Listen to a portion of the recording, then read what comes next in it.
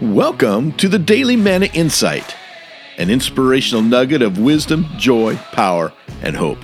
My name is Dr. Rick Cromie, and here's the good word for today.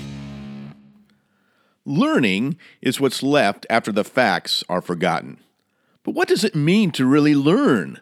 How do we know if a student has truly understood? Simple. We look for change.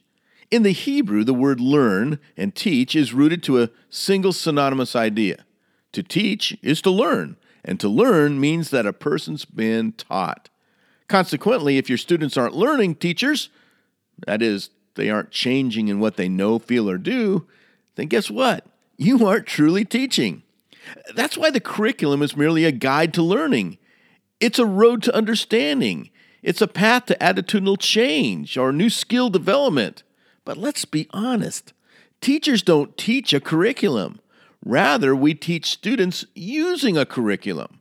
Similarly, we don't focus on the lesson, but rather upon the learner. That's why we teach. Changed minds, better attitudes, new abilities, hey, they all prove that you've taught. Until then, you could only be blowing smoke around the room instead of building a fire. This has been the Daily Manna Insight. Thank you for listening, and never forget, God loves you like crazy, and He is working.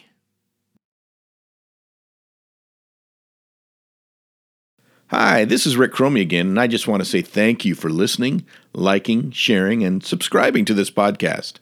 If you enjoy what you're hearing, I also hope you'll become a subscriber to the Daily Morning Insight email that features inspirational photos, quotes, history, and other resources for leaders, teachers, pastors, and parents.